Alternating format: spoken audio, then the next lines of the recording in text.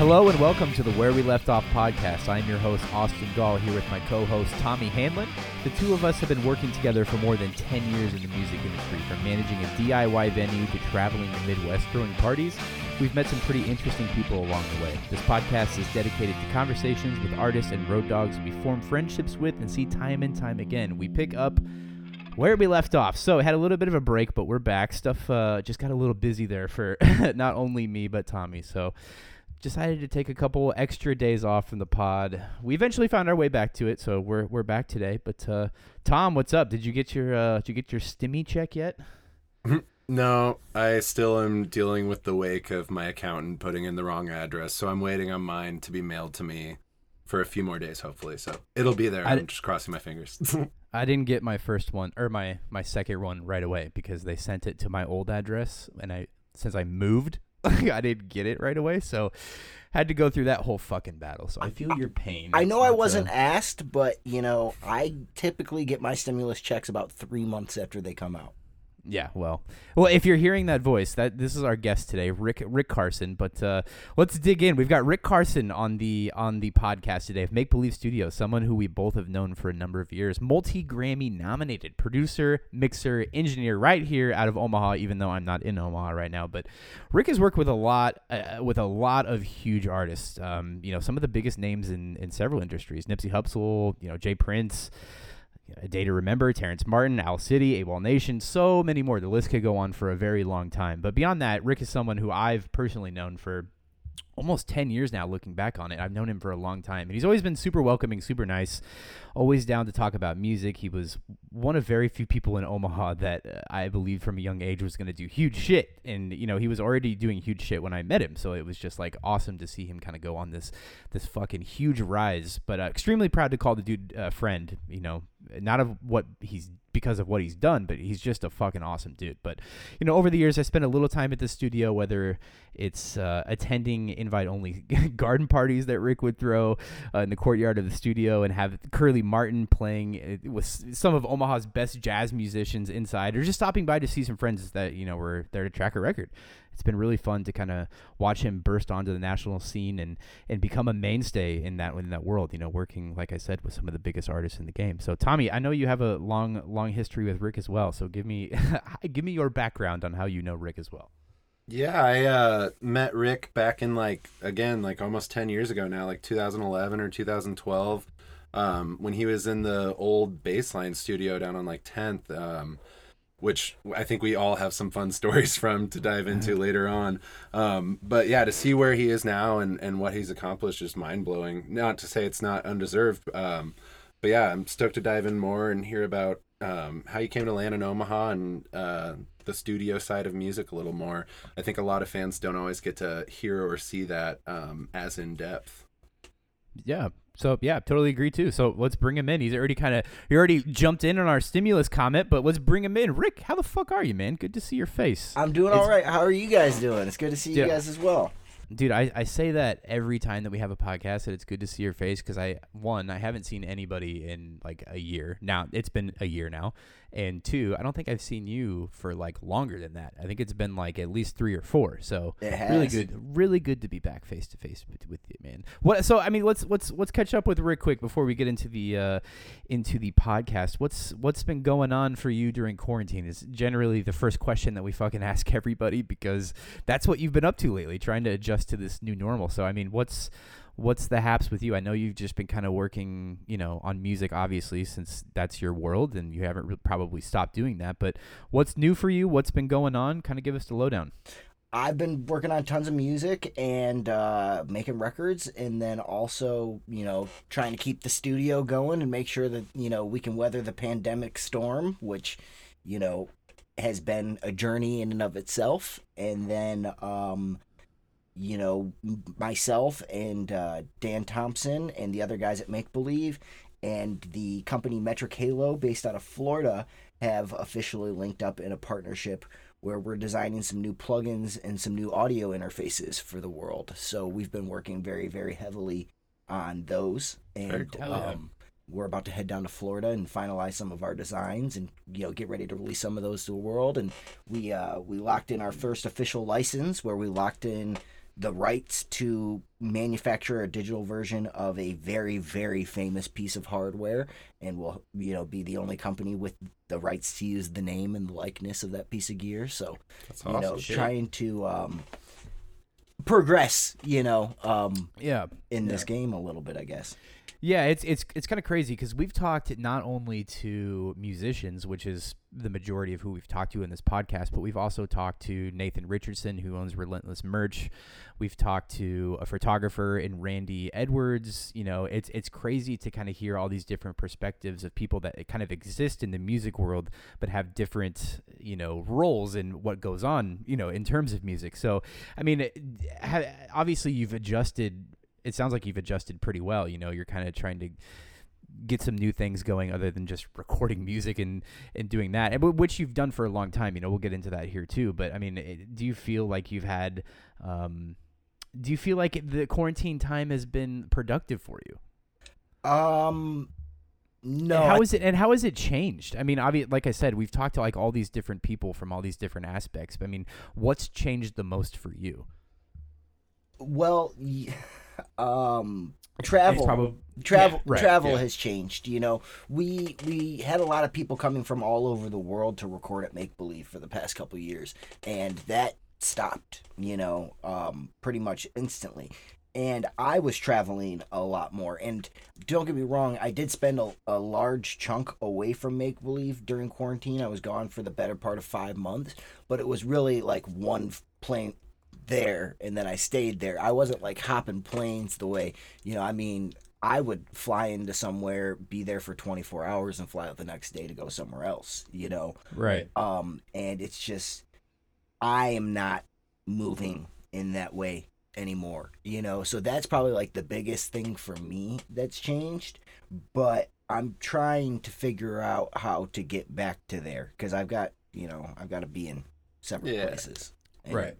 I feel you on that. Even just like as like, outside of just making business happen for yourself, like when you kind of have that lifestyle and you get used to it, it's just nice to like roam around a little bit and see something different in the changing scenery and everything. And like getting to slowly start to do that as things open up again is it's nice to finally stretch the legs, Yeah, I haven't left this city in like 5 months, so I envy whoever's being able to travel outside of wherever they are. But I mean, Rick, let's dig in here. I want to hear your full story from start to finish, because I've never sat down with you and learned where you come from, what your musical upbringing was like. I feel like I've never had that conversation with you, so I'm really excited to dig into this today. But I mean, let's just dig in there. We know you kind of came from the Detroit, Michigan area. You went to Full Sail Audio Engineering, then kind of wound up in Omaha to start Make Believe. But fill in some of the gaps. Talk about your upbringing in terms of music, getting out of where you were and landing in Omaha.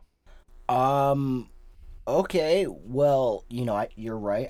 I'm originally hail from Detroit, Michigan, and I was born in a city called Pontiac. It's weird, I always tell the story like this. Do you guys remember an Omaha band called Haven 21? Oh, of course, yeah.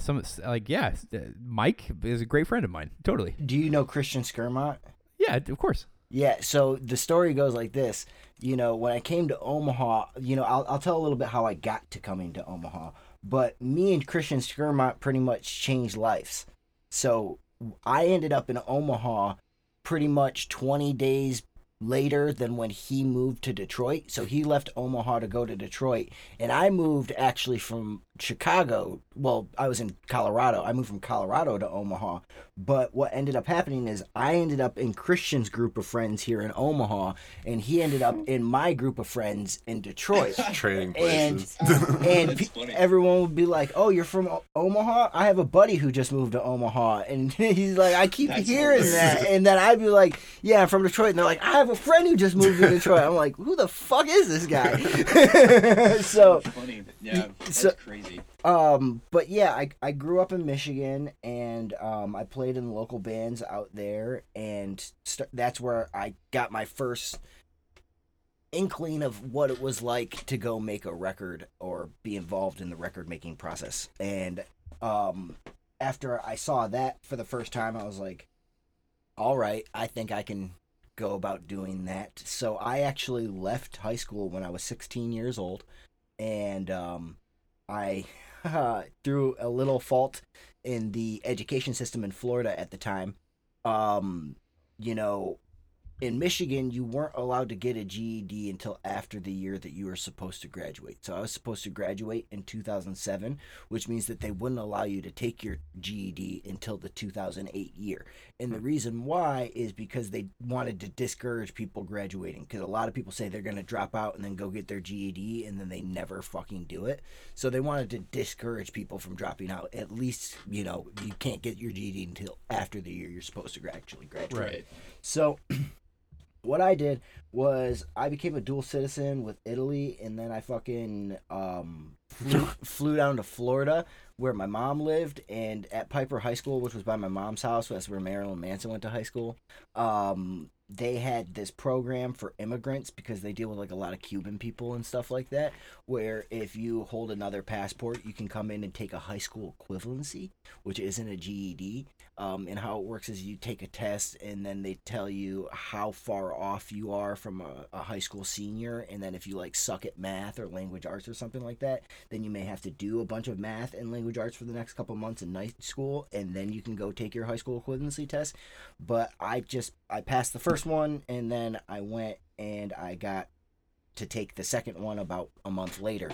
So I left my sophomore year of high school and I started at Full Sail within about 3 months. Yeah. So was the Italy thing just so you could get the high? That's like such an elaborate plot to get out of just finishing the rest of your high school. Like, how much school did you get out of? Like a year or 2 years? Well, I was like... You said 16, so like... I was like a couple months into my sophomore year of high school. Holy shit. So you like skipped like 2 years of high... So that's like kind of worth it. Well, 2.5 years. Yeah, 2.5 years. Like, if it was like a year, I was like, wow, that's elaborate just to like get out of the end of your high school. But yeah, but like, it wasn't really that hard either, though, because like they've opened up, you know... Like citizenship to Italians like pretty easily. So I was, you know, how it worked is like I went and got, you know, my great grandfather's Ellis Island papers. What's up, Justin? Hold on 1 second. Pause, please. So I went and got my grandfather's Ellis Island papers from my Aunt Phil, who's like super old. She's like the matriarch of our family. And she was married to my great uncle Shorty, who was my grandfather's brother.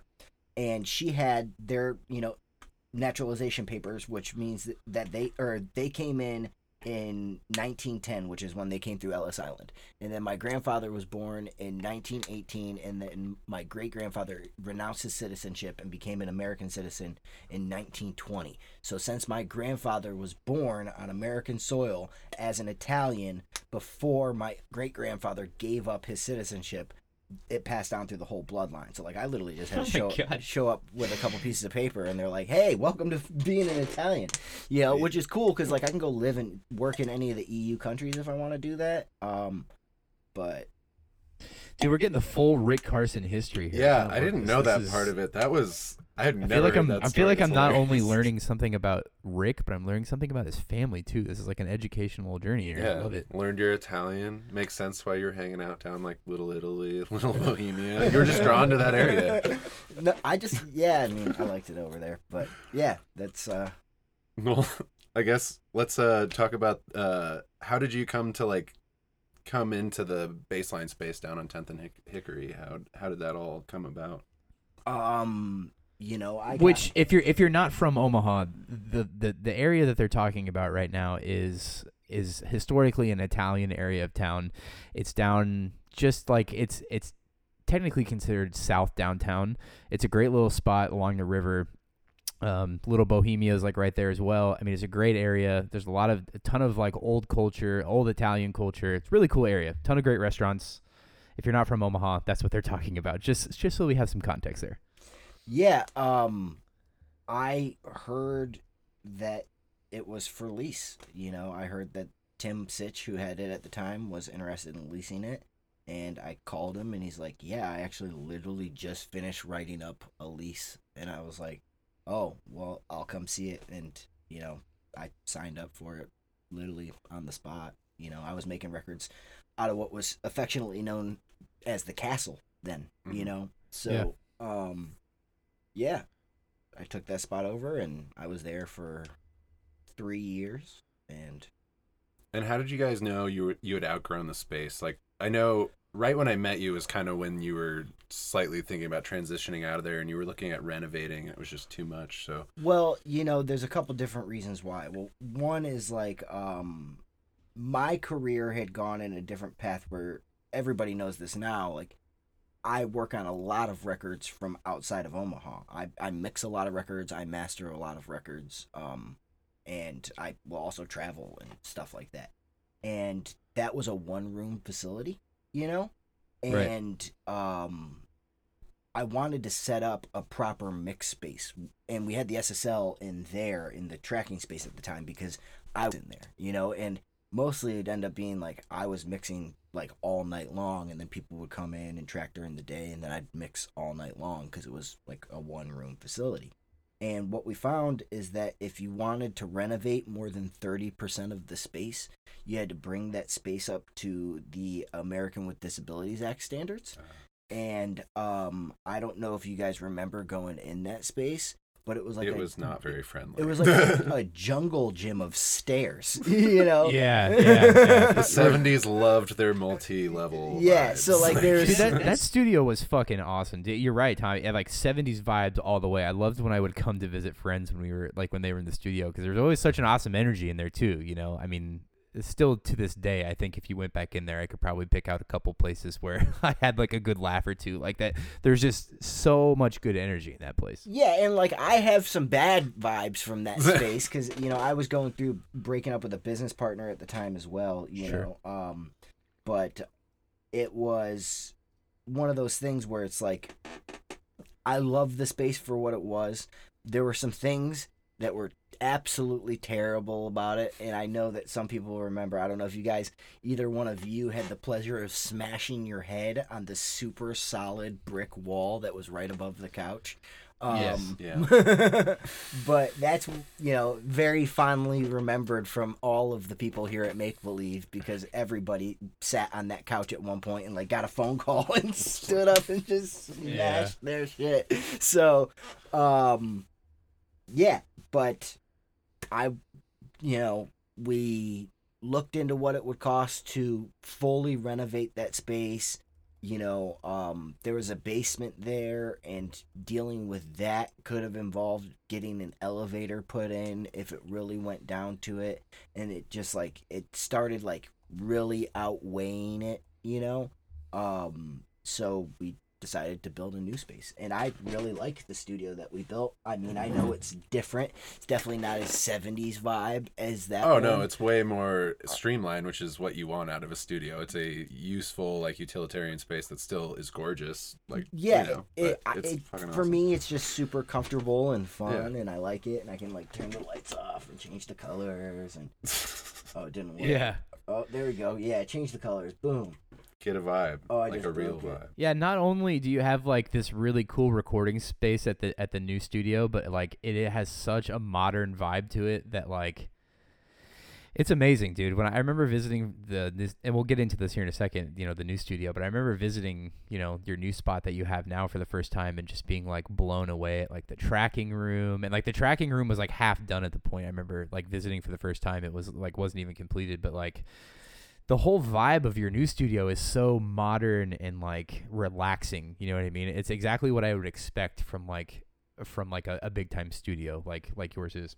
Yeah. Thank you. And you know, it's weird because if you go to a lot of like big time studios, to be honest, they're way fucking nicer than this place. A lot of them are. Some of them are shittier, but a lot of them are nicer than this place. And I'm not gonna hate on that. You know, I try and have this place feel somewhere between like your house and a nicer house, you know? I don't want it to feel so uncomfortable that people wouldn't want to put their feet up. There's a lot of recording studios that you go into that It's like sterile. well, it borders on dentist office for me, Yeah. you know? Yeah, sure. Somewhere where you wouldn't feel comfortable like making a record. Well, yeah, and it's weird. Like I and this is gonna sound like all fucked up and snooty, but like, I feel like when I'm in places like that, I actually hear shit differently. Sure. If I feel like the vibe is I'm about to get my teeth drilled, then kind of everything that comes out of the speakers makes me feel like I'm about to get my fucking teeth drilled, So I don't want to feel like that. Yeah, no, that makes sense. Like, I mean, taking that into account, like what you just said, I mean, heading into the new space, which you've been in for, I believe, like 6-7 years now, right? Yeah, we officially opened it in 2016, so this will be 5 years open. Oh, dang. So going into, this new studio, I mean, like, what was the mindset behind, like, the build out for it? I mean, obviously you had at least some say in it, but did you hire someone to kind of come in and, like, design, or kind of tell us about that process? Yeah, so I hired a few different people, but they were all, it was a team effort. So the main acoustic designer was a guy named Roger Vay, and the reason why I hired him was because he redesigned the power station when they decided to duplicate that studio and build another version of it out in Connecticut. He was the person that they hired to do that, and I was like, well, if I want to build a classic American recording studio, I want to start with someone who's built a classic American recording studio before. And what I mean by that is, like, recording studios are different depending on who designed them. French recording studios and German recording studios and British recording studios, they're different. And then when you get into like a certain area in the 80s, there's things that are very similar about them, and then they diverge a little bit more in the 90s and 2000s depending on how they were designed. And then America has some things that were like very, very American about their recording studios, all the way from the 40s up until the 80s. And then really what ended up happening was a dude named Tom Hidley. So Tom Hidley, this is where it gets weird. Tom Hidley owned Westlake Acoustics and Westlake, Studios, which were studios out in Los Angeles, and he did a bunch of rooms. So when you look at a bunch of those old 70s recording studios, they all look pretty familiar. You look at the record plant Solicito, and you want to know what it fucking looks like? It looks like the old Make Believe, because that was a Westlake room.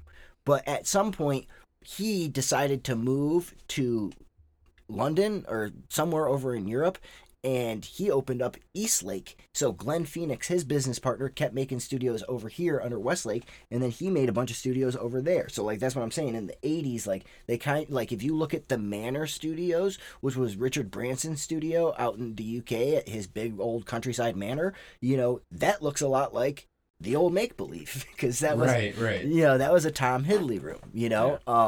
But our room here, interestingly enough, was actually not designed by Glenn or fucking Tom. It was designed by a dude named Brett Theany.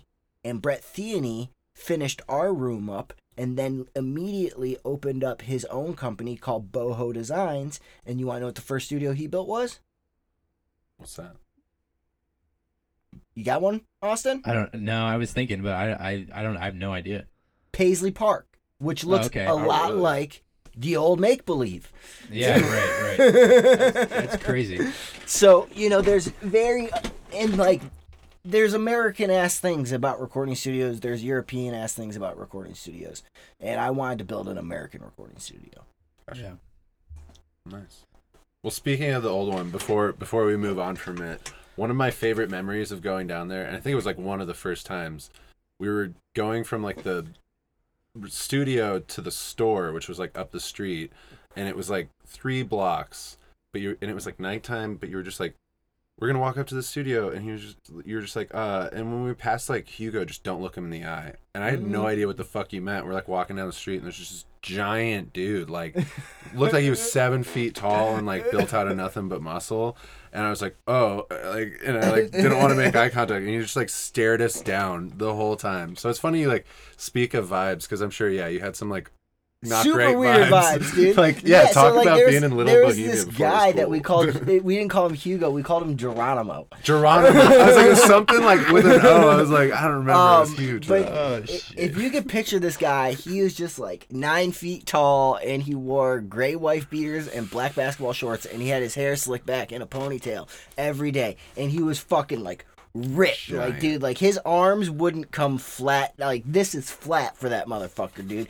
And he clearly had something mentally wrong with him. And I don't know what it was, whether it was drugs or something. I wasn't trying to get into that shit. And it was weird because his family owned the 2 houses that butt up against the studio. And anybody who's ever been in that studio for a long period of time has, like, ran into this family. And, like, it's very polarizing because, like, you know, some of the people clearly have issues. And then other people from the family are just, like, the nicest people in the like world. Like overcompensating for the others. No, it's not even like that. It's like, you know, you got Geronimo and then you got his dad. And his dad is like, you've probably, if you've ever been in Little Italy, you've seen like an Italian man who's like clearly kind of fat, but he's like 100% dressed up in like bikers nylons, riding around on a fixed gear bicycle like he's a race car, like a racetrack bicyclist. Like, that's his dad, dude. You know, he's like nice as hell and super cool and, you know, rides his bike and shit. But this dude literally stands on the corner there in that neighborhood and just like fucking mean mugs everybody. Yeah, dude. And I remember who you're talking about too, because like I used to come down to the studio as a pretty young kid. You know, I was like in my, you know, and I'm gonna preface this with I grew up in the suburbs, so like I was not like ready for anything outside of the suburbs. When I moved into the city finally, it was like a whole new world for me. And I remember like going down there and seeing that guy like going, is that guy gonna rob me? Like, I hope not. Yeah, and like here's the thing is like he actually never did anything to the studio people except for threaten the shit out of them. Yeah. You know? Yeah. So like he'd like walk around and like he'd like if someone caught eyes with him, he'd be like Yeah. You know, just don't look at him in the eye and you would avoid most problems. The dude who we had a buddy who like used to supply us with a couple of vending machines, and he was like one of the Benson crowd kids, but he owned some vending machines and he would put them in the studio and fill them with Dunkaroos for me. It was tight, you know? And and him and Geronimo got into it, dude. And I came out, like, I'm just hearing yelling, and like, what the fuck are you talking about? And I come out, and Geronimo's just like, you will burn in the pillars of hell. Like, just fucking losing his shit, dude. Yo, Italian people, man. I don't even know if he is Italian, you know? He definitely could be. Okay. Yeah, he lived it. I think he was Italian. Yeah. Yeah, his dad was. Yeah, he's Italian. Yeah. I was like, sounds what? Italian. Dude, I'll be real, that dude scared the shit out of me. Oh, dude, yeah. The first time I saw that dude, like, after a while, you're just like, okay, he's just there. It's like a dog that you like, you know, the dog in the neighborhood that like barks at you, but you're like, okay, as long as you're like over there, I'm cool. But like, oh my god, dude, Yeah. it was intense, Super intense. So, I mean, the big piece of news around the Make Believe Records brand, I mean, brand has been your work with A Day to Remember recently, which you just mentioned. And congrats, by the way. I think we probably should have mentioned that at the top of the episode. But a lot of us in Omaha have been seeing this happen for a long time. And to see it released now, we're all super proud of you, man. Like, it's crazy to see all the success coming with it. I know you worked extremely hard on it. You've put a lot of hours into it. But I want to talk about it for a little bit. So, I mean, it's a huge deal. I mean, the new album, You're Welcome, just peaked at number 3 on the Billboard charts, which is a massive accomplishment in our day and age with how music is being consumed. Getting to number 3 on that chart is a huge deal. I mean, how does it feel to be up there yet again with yet another record? I mean, we're kind of just like hyping you up here, but I mean, does it feel, especially during like this pandemic time, does it feel any different having something chart that high? I just think it's cool. You know, anytime that something like that happens, it's just like, it's fucking tight, you know, and it was nice to be able, like, I'm talking to all those dudes because we're friends. We're talking about, like, different shit. Like, I've invested into GameStop, and Josh is invested into GameStop. So, like, me and Josh are, like, talking about GameStop, you know? And it's just like, oh, congrats, by the way, you know? Or, like, gives me a reason to hit up Jeremy. Me and Neil talk a lot. So it's, like, it's just, like, it's nice that people are listening to these songs, you know? Right. It's nice that even though people can be upset and vocal about the fact that they really wanted, you know, a heavy record, there's people who have found and embraced this record for what it is, you know? And don't get me wrong, there's definitely fucking heavy songs on the record. But there are songs that I absolutely adore that are not heavy songs. Yeah. You know? And I think it's really great for a band like that to continue to search and continue to try. Especially on your 7th album. Like, you don't want to just make 7 of the same album. And I think that's what Austin and I were kind of looking through some of the reviews of the album too before this, and like that's what we were seeing is all of the reviews had that filter of like, it wasn't their last album, it wasn't this album, and it's like, it shouldn't be. It should be something new. It should breathe new life into their catalog, and like I think it really did, and a lot of those singles I think surprised people, and I think that's why a lot of like the kind of hardcore community especially like focused on that part of it. It was like, it's not this hardcore album from this band that we grew up with, but it's like the band grew up too, and the sound should, and I think it's a really great album. Yeah, and I love the record. I want to preface this question with that. I love the record. I think we talked about this the other day, and I've taken a couple listens since and looked at it with like a new lens. I I exist within, the scenes that they grew up in, like older pop punk and like metalcore was like my favorite genre of music, since I was a kid. I mean, this record had a ton of hype around it too. It was so highly anticipated. So I want to talk about how you've dealt with some of that, what has been said about the record in the press and through some of the older fan base. I mean, like I said, this record exists in a space half full of metalcore kids and pop punk kids who are inherently judgy and don't like change. Speaking as a former, member of that community, I guess I still am a member of that community. I still listen to that stuff frequently. But I mean, it's, there's always a lot to be said about A Day to Remember records, as history dictates, because they've grown through each and every single one of their releases, which artists should do. But I mean, is it hard to deal with some of that chatter, even though the record is performing extremely well in the charts? Does it bum you out at all that people just won't like look at things from like a different perspective and be like, hey, this band is like putting out really quality music still? No band is gonna put out the same record 7 times in a row, or like. Well, it's one of those things where like, you gotta kind of learn how to filter out all that shit, because like, one, if there aren't haters, then people aren't paying attention to what you're doing. Right. If literally there are no fucking haters, then literally the only people who are paying attention are your close circle, and then it doesn't work. You're not popping off. So that didn't like fuck with me. It's just like, when it comes to doing my job, like I watch out for the things that they say, and it's like someone being like, okay, there's like a bunch of people saying like, what are these guitar tones, fucking why aren't there heavy ass tones, blah blah blah.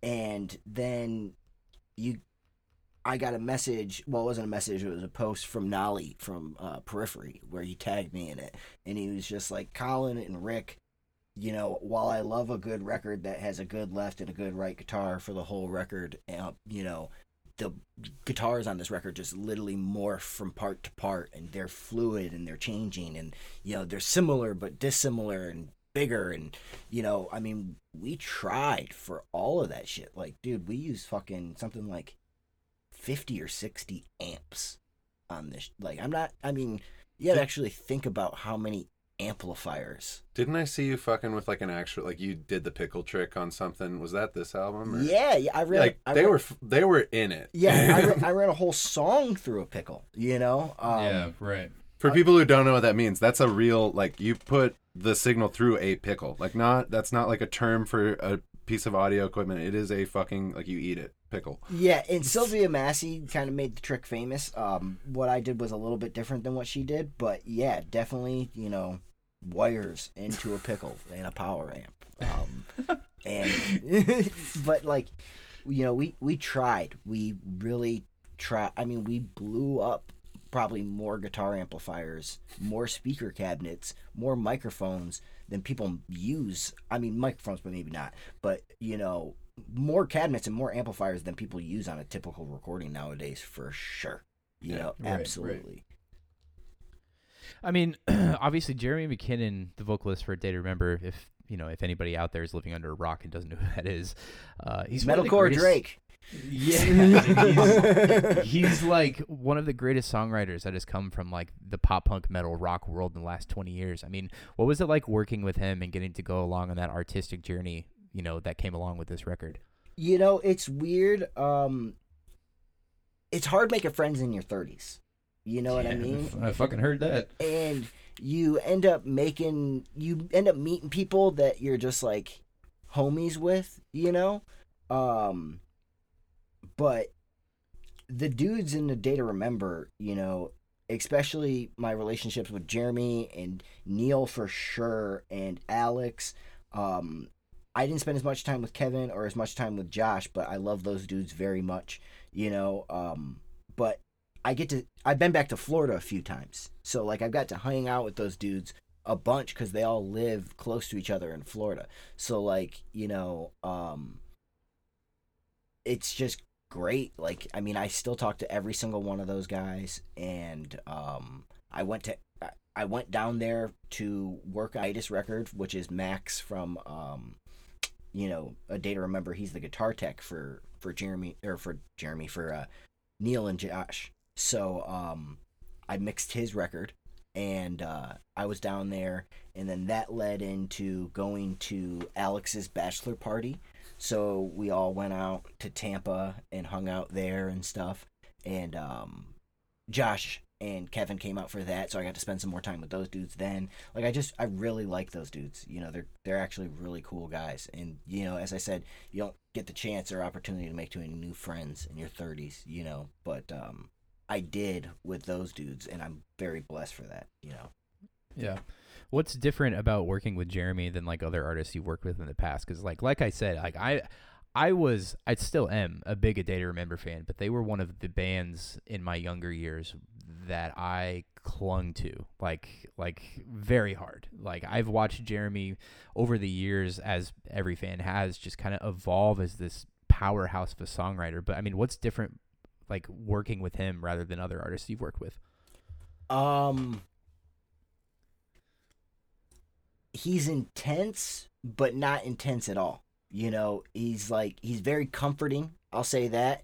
But if I could sum it up into one thing, and he gave me a copy of it, but he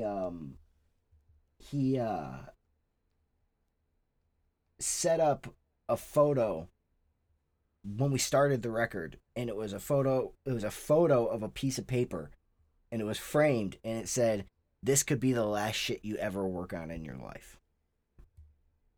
Right. And I think it's that, like everything about it was a great time. We had a ton of safety meetings, which is I set up Safety City over on the other side of the building, which is where I'd go and hang out and do my thing, and I'd be in the middle of some shit, and someone would come and be like, "Hey, you trying to go have a safety meeting?" Wow, so that's universal. But yeah, he just in particular, like, he's great. He didn't do a ton of vocal takes, 1 or 2 takes. If he was gonna sing the song, he sang the fucking song. Nice. And he was open to new ideas. He wanted to hear what people had to say. I feel like I was brought in. I wasn't brought in because like I'm the king of making fucking hard records by any means. I have tried to keep my career and my discography pretty diverse. I work on tons of different kinds of music. Right. You know what I mean? And yeah, from jazz to this to hip hop. I mean, it's very diverse. It's impressive. Yeah, and I've always said this. Like, if I'm gonna make a record, I just want to make a good record. Sure. And yeah, he was just super talented and very, very driven, I feel like, but also, incredibly caring and warm, and one of those things, like, Jeremy's the sort of dude where if I find something profound on the internet, I'll send the shit to Jeremy, because he'll turn it into a song. Yeah, right. I mean, let's kind of rewind to the beginning here. I mean, how did you even get hooked up with this project in the first place? I mean, as you make records and have kind of built your name in the industry, I mean, a lot of this stuff just kind of comes, people hear about, what you're doing, and eventually you just end up just doing big project after big project after big project. And that's been your case for a number of years. But I mean, how specifically did you get hooked up working for this project? Colin Britton, who produced the record, is a friend of mine, and we share a manager. So this was the first time that we had really worked heavily in this sort of situation too. But me and Kelly have been working together for a while, and he needed a record to go down to Florida, or an engineer to go down to Florida to work on the record. And he called me, he'd be like, would you be interested in doing it? And I was like, you know what, fuck yeah. And it's one of those things where we don't get to work together too often, but when we do, I feel like it's a pretty damn good team. And, you know, he still calls me, like, what I've gotten known for in a few circles, especially, I think, considering his circle, is, you know, people really rely on me for getting sounds, you know, so even though I'm not in Los Angeles, I get a call at least once or twice a week where he's like, hey man, I want it to sound like the bass guitar on this, or I want it to sound like the snare drum on that. What's going on? And then, you know, I'll help. So. Yeah. I mean, so a topic that we've talked about often on this podcast, like pretty much on every episode, is releasing music during the pandemic. And we kind of talked about this at the beginning. We were talking, you know, about A Day to Remember. But originally this project was supposed to come out a long time ago, before the pandemic. I mean, before we move on to the next topic, talk a little bit about the anticipation that built over the long period of time that this record had to be pushed back because of the pandemic and everything like that. I mean, were you super ready for this record to be out and show the world, like, yo, we worked on this really fucking hard? I imagine the anticipation was probably killing you. No, you know, it definitely wasn't killing me by any means. You know, good. They were taking their time with it. I stopped working on this record a while ago, so I've done a ton of shit between now and when I personally stopped being involved in the record-making progress of it. So, you know, and don't get me wrong, I was hearing updates and I was helping from the side and shit like that. And, you know, I remember when they did Last Chance with Will Putney down there, you know, Jeremy called me and asked me how I set up the 1073 for his vocal and shit like that. You know, so it's like, you know, I don't know if they use that, but it's, you know, it was nice to get the phone call. Right. And, yeah. Nice. Well, super proud of you, man, for all your work on that album. Like we said, we enjoyed the shit out of it. All the fans enjoy the shit out of it. So fuck what the big critics say, you know. It's getting charts. It's getting listens. People are loving it. It's doing what it needs to do at the time it needs to do it. So be proud of it.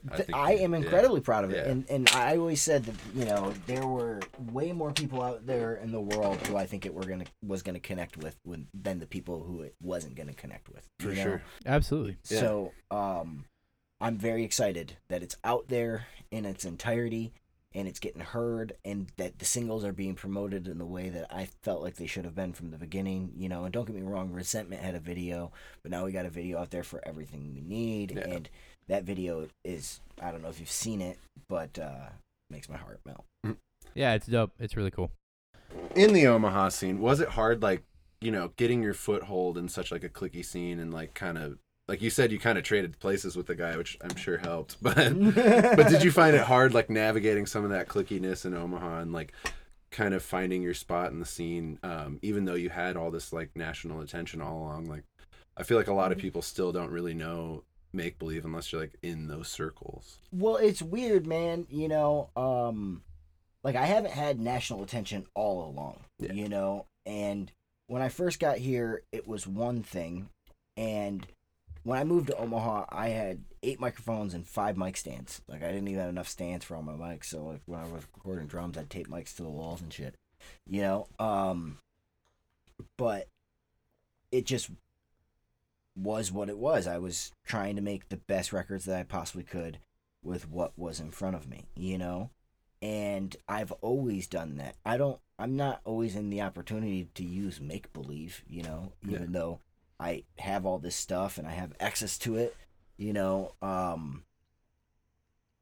Sometimes I find myself in positions where, you know, I'm in the same position as a lot of other people. I've got a 2-channel interface in my laptop, and that's what I'm making a record with today, you know. But I feel like a lot of people get fucked up over that shit, where it's like, if I had this Focusrite Scarlett and, you know, that was it, I could still record drums, you know, like, absolutely, you know, where other people, like, they're like, I don't have 16 channels, you know, so I've just always gotten by with what I could do, and now that I have what I would consider the things that I need to make a record, and don't get me wrong, I always want more, I always want different shit, you know, I still try and work within a lot of limits, and like you'll hear people that have worked with me. It's like I'll make records in all mono. I'll drums with 5 mics, and people will come in here and they're like,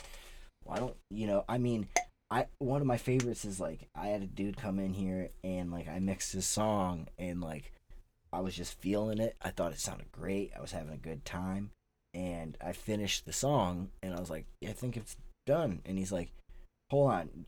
You only spent like an hour and a half on it. You don't think that it needs any more time than that? And I was like, no. And he looked at me. He's like, you didn't even try a flanger. You didn't even try a flanger. Dude, I swear to God, bro. Like, I'll never forget that shit. I'll never forget him looking at me and going, like... Were you supposed to? Well, it took me so far back because, like, I finished the mix, felt like it was great. I was feeling it. And he fucking looked at me and he was like, it only took you an hour and a half. I was like, yeah, well, I feel like it feels good. And like, what could that guy say next? There's a billion opportunities, But he went with, you didn't even try a flanger.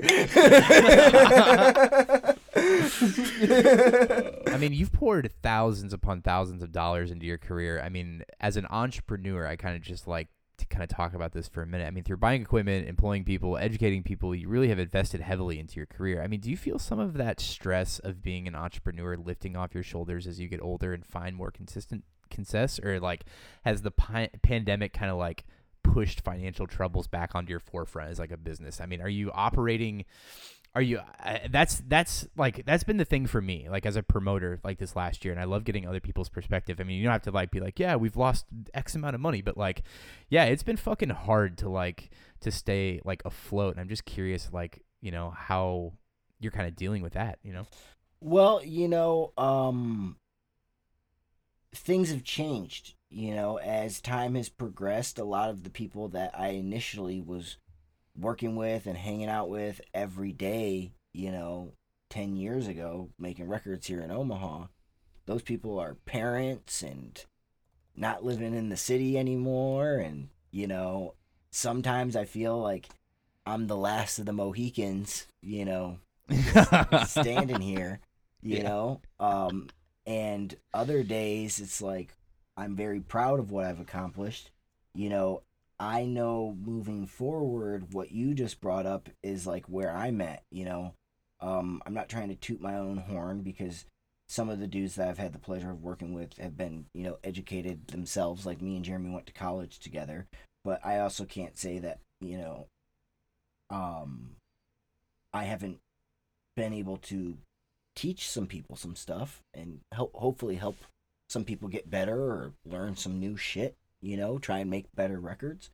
And, I think moving forward, as far as Omaha goes, like, that's what it's really about. So, like, I'm trying to heavily invest my time into the younger generation of people and try and get them out there engineering some records and working on some shit, Nice. Yeah, absolutely. And you started the brick and mortar in Omaha, and like, let alone a record store in Little Italy, but you guys took a shot at it and it's closed since. But is this something you would do again, or is a brick and mortar kind of in the back of mind now in terms of like business opportunities for you? Yeah, it's definitely in the back of mind as far as, it's just like, it's very hard to keep anything like that going, and it's just not something I really want to do. I'd rather run a recording studio and a fucking tight-ass plug-in company, more than I would rather for sure run a record store in Omaha. But, records are on the come up and people are buying them more and shit like that. I'm happy that some people can be successful in it, but it's not really in my purview at this point. Yeah, and we don't want to make it sound like we're shitting on you for what you've done. To make it very clear, I mean, you've taken some huge risks in business and social circles to get where you are today, and taking risks sometimes you fail, and it's not like that was a failure. It's just a kind of a thing on the journey. But I mean, do you? But through those experiences and some of the things that may not have like panned out, were you able to learn and kind of refocus and reevaluate on things that were going well? I mean, you seem to have a really adaptive and like overcome attitude. Do you feel like like that's a correct like characterization of like what your career's been like, just like trying a couple different things and then like ultimately going all in on like one, like recording in like the studio? Well, I've always been a put it all on black sort of person, but it's not to say that, other things have completely died off. Make Believe New Media still exists, and it's down the street, and Dan runs that. And he does a lot of work with a company called Torchworks here in town, and, they're the people who are doing our plugin development with us. So it's like, things have definitely grown, and at one point, I would say that they were, we were a bigger company. We had more employees. We had tons of shit going on, but the pandemic definitely, affected where we were at. And now moving into it, I intend to operate business a little bit differently than I did before because of the large overhead. And I've learned how to run, probably the leanest, meanest machine that I can. And it's not that we weren't lean before, but yeah, things are definitely changing. And I also feel like if I'm going to get the most out of what I can do with my career, I am going to be spending more time in Los Angeles, so I've got to make sure that this place is in a position that there are people who know how to use it, but it's also friendly for them to use. This studio was designed for me and Jeremy to operate together, and Right. I'm not trying to say that we're better engineers than other people in town, but it's just unfamiliar for them to walk in here when they're not using it every day. So I'm trying to make it as literally simple as possible, probably moving forward. And, I haven't figured out exactly how far I'm going to take that. It's like, take the console, for example. I love the console that I use. Like, this one's not going anywhere because it's mine. I use it. No one else uses it. But the one in the other room, for example, I love having that desk in there. I think it sounds great. I think it also looks great. I think it looks like part of the room, very make-believe in there with that nice ass API console in there. But, I've had in the past month at least 3 situations where I've had a young engineer who is from outside running a session in there that they booked, and they were having issues getting signal. And when I went in there, the only problem was that they didn't push the fader up that said vocal. Yeah, baby.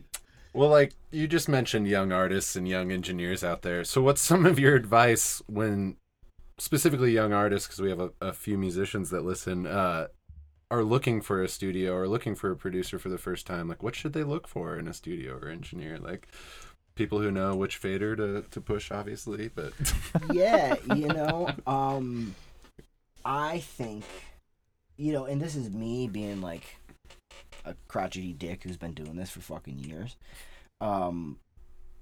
First things first, figure out if you're one of the people who are going to try and engineer yourself and make records for yourself. Like, if that's the case, if you want to do that, do it. But I've seen great fucking artists, come in here, make a record, watch me do it, say that they're going to engineer for themselves, and then fucking go home, buy a bunch of gear, and then never ever release another recording because they tried to figure out how to fucking engineer and then figured out that it's actually a 10-year fucking profession and they fucking, everything they do sounds like ass, Yeah, So it's right. like, if you're going to do that, like, great, go ahead, get on with it, If not, then figure out what you need, If you can record yourself, but your shit sounds like ass, find a mix engineer, find a mastering engineer. If you want to work with someone who can, take your recordings to a next level, maybe you need a recording engineer. If you want someone who's going to help you work on your songs and try and make your songs better, maybe you need a producer, Figure out exactly what you're looking for and then try and find someone who can fill that role. And locally, to be honest, like, everybody wears one goddamn hat, Everyone's like, I'll fucking produce, record, mix, suck, and jerk off your band. Let's go. You know? And I can't say that I don't fall into that hat where, you know, people come to me and it's like, I'm at least blessed because I get to work with the wonderful Keith Rogers, you know? Shout out Keith Rogers, man. I love that guy. Yeah, you know, we work hand in hand every day. So, like, he's the recording engineer when I'm producing a record, you know? He's the recording engineer at the studio when someone hires him to be the recording engineer at the studio. And don't get me wrong, there's certain people who hire other engineers. We got a cat named Justice who works up here, and we got a cat named Devin who's working out of here, and you know, there's a cat named AB who's been doing some sessions out of here, and we've got some people who come up here and engineer themselves, you know? So it's really about like trying to figure out what you want out of your record and then finding the best person to help you with it. And like, you know, there's certain dudes who are going, like, they're your record. Like, whatever you do, like, whatever you give them, it's just going to end up being them, you know? It's going to sound like them. They're going to rewrite it. They'll play all the guitars on it, you know? They'll fucking program everything. It'll be them, you know? I'm not that sort of producer.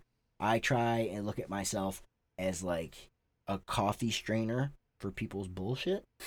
You know, Yeah, if something is bad, I've got no problem saying that I don't like it, you know, and fighting for what I believe in.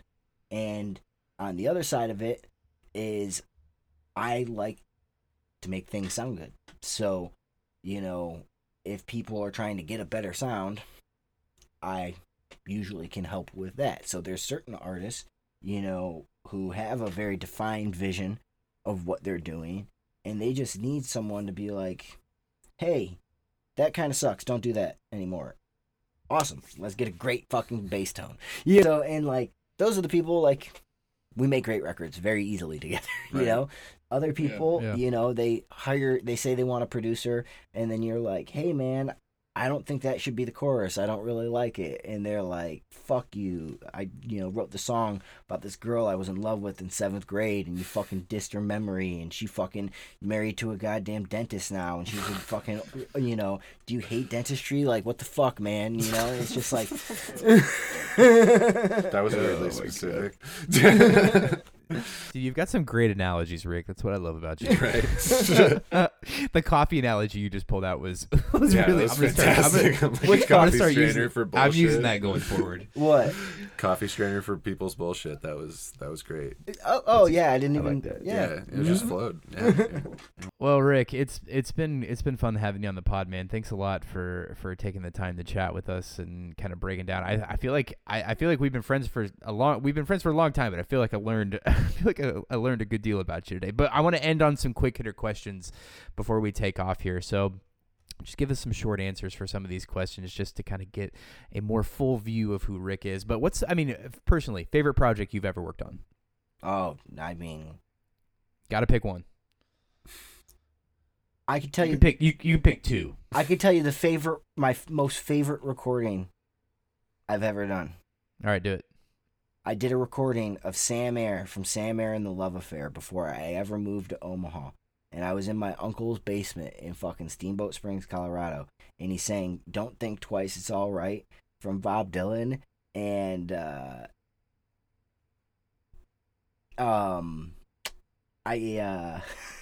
had him sing that song. And at the end of it, you can hear my grandma go, oh, that's just wonderful. That's great. Yes. And yeah, I really like that recording. Do you have All a right. proudest career moment today outside of just recording?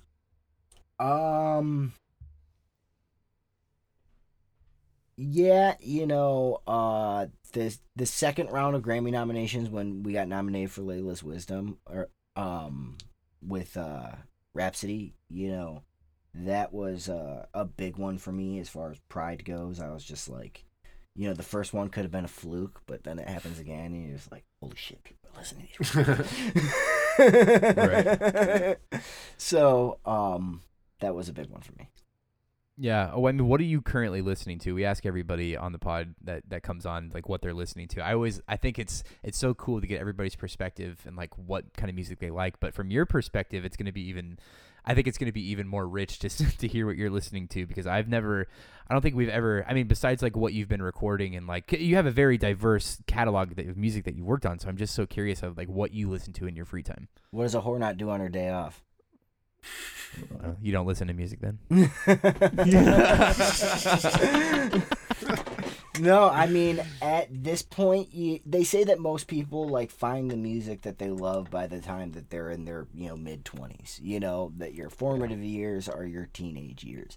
And don't get me wrong, I think that they're absolutely fucking correct. And I'm always discovering new music, but it's like, I love Paul Simon, I love Bob Dylan, I love Blink-182, the same way that I've always loved those dudes. And there's people who like come into like what I would consider that category of forever shit, Kendrick Lamar and some of Terrace's work, and like there's some records that are like, the work that I've done with Jay Prince, like they go into this category of like, okay, that's fucking tight, but moving like in A Day to Remember and shit like that. But it's one of those things, like when it comes to like new music that's like constantly coming out, I listen the way that I would consider like a probably like 25-year-old Midwesterner would listen to. If I'm in the car, I hear something on the radio, I listen to it. If I like it, turn it up. Yeah. And then outside of that, like I don't really go too far outside of, like, I'm not the sort of dude who like every week listens to the top 40 or something like the that. New Music Friday playlist or whatever. If I hear something that's going on and like other people are talking about it, like I'll definitely go check it out and go out of my way to check it out.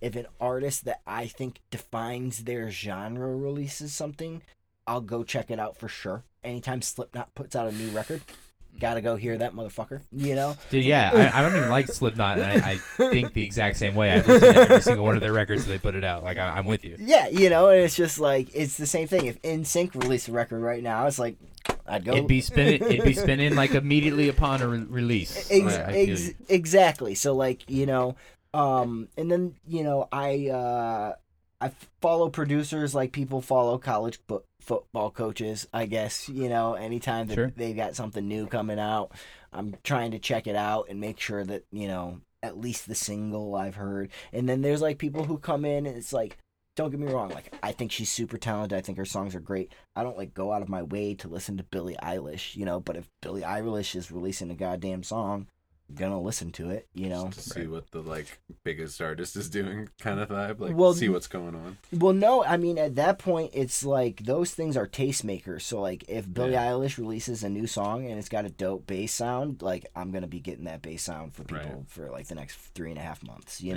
Right. So well, if you don't listen to go out of your way to listen to anything, what is passing through your studio that we should be looking out for? Anything that has stuck out, that you've worked on? Yeah, I mean, I just did a record that he actually called me right at the top of this, a record for a kid in Sioux City named Jack Osborne, and dude, that record is super cool. It's somewhere between like, Vampire Weekend and Paul Simon. It's different. It's nice. I like it. Yeah.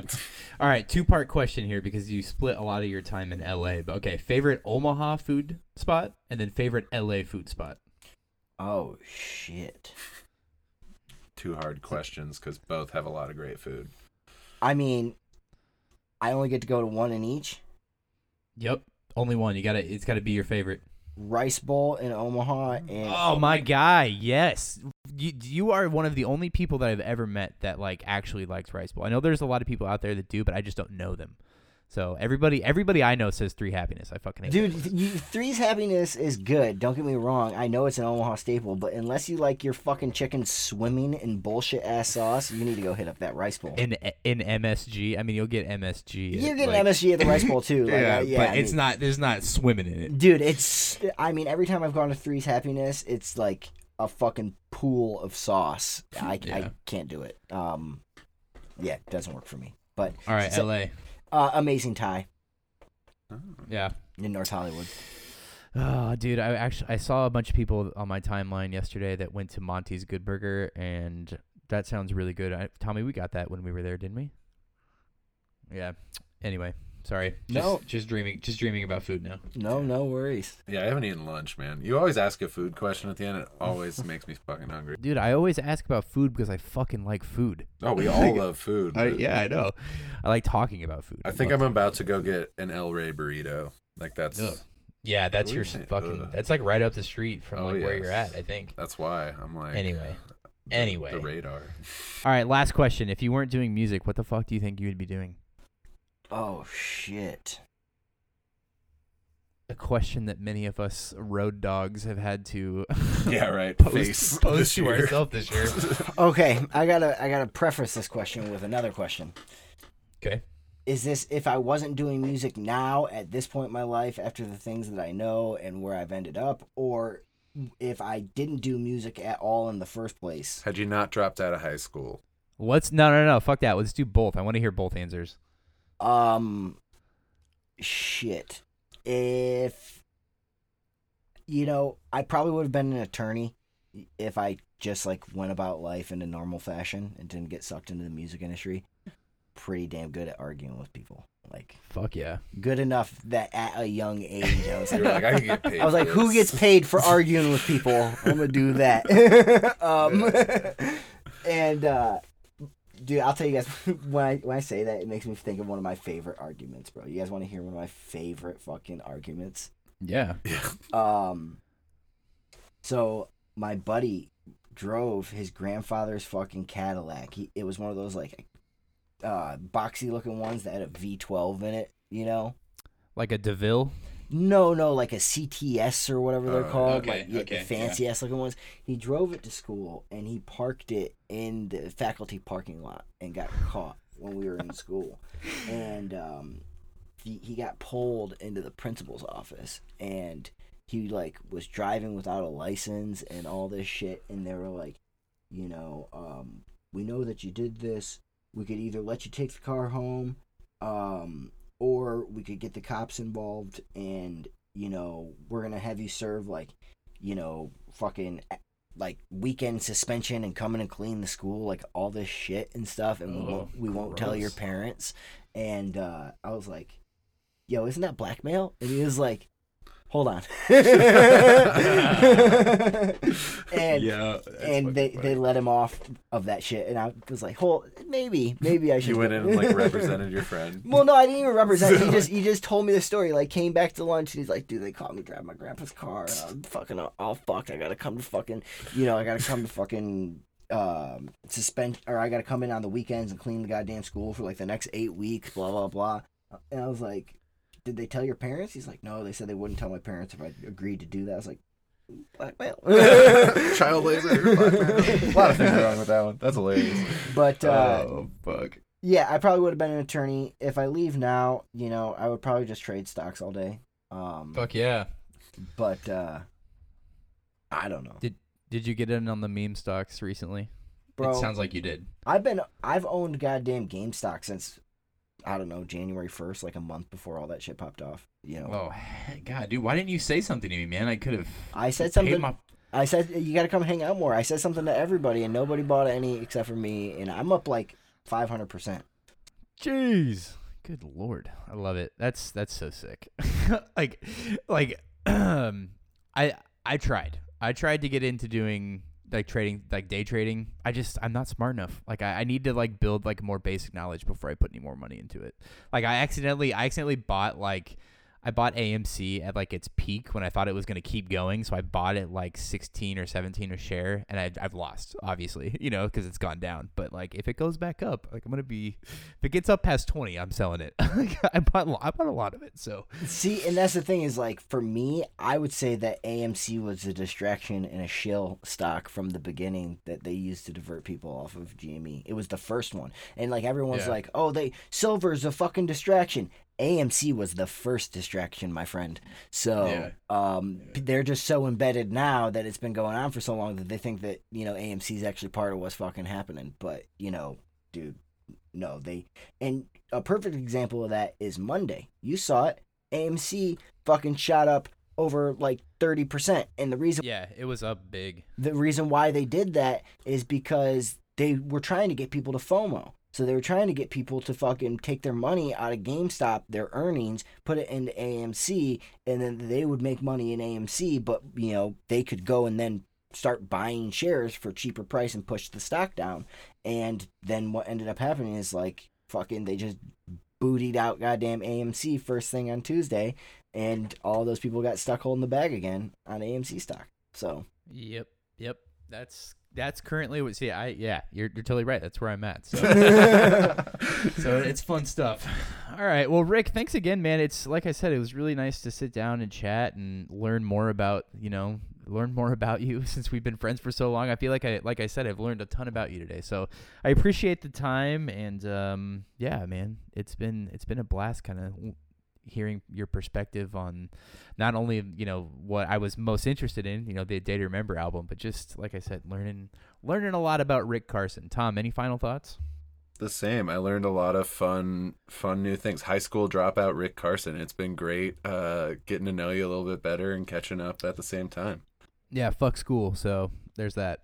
Fuck school, make records. I think you need to make a bumper sticker. Well, it's just one of those things where I can't even say fuck school. Like, I believe in school, everybody. Yeah, if it's what suits you. I just went to school for the thing that I wanted to school about. So, Yeah, you didn't drop out to not do anything. You dropped out to go to more school. So, it's sad. For sure. Well, visit us on social media, guys. Left Off Pod on Twitter, and then you can just search us on Facebook at the Where We Left Off Podcast. Come interact with us and get all of the good knowledge the day the episode drops. I watch them all the time. So if you want to come and tell us who we should be interviewing, or fucking tell us that we suck ass at doing this, come like us on socials. Get it. But until next time, have a great week, and we will see you hopefully in a week here.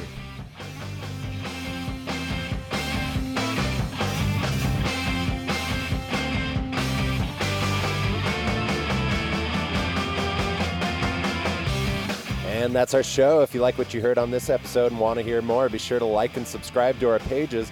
You can find us on Apple, Google, and Amazon Podcasts, as well as Spotify. You can also find us on social media, too, at Left Off Pod on Twitter, and just simply search our name on Facebook or Instagram, the Where We Left Off Podcast. See you next time.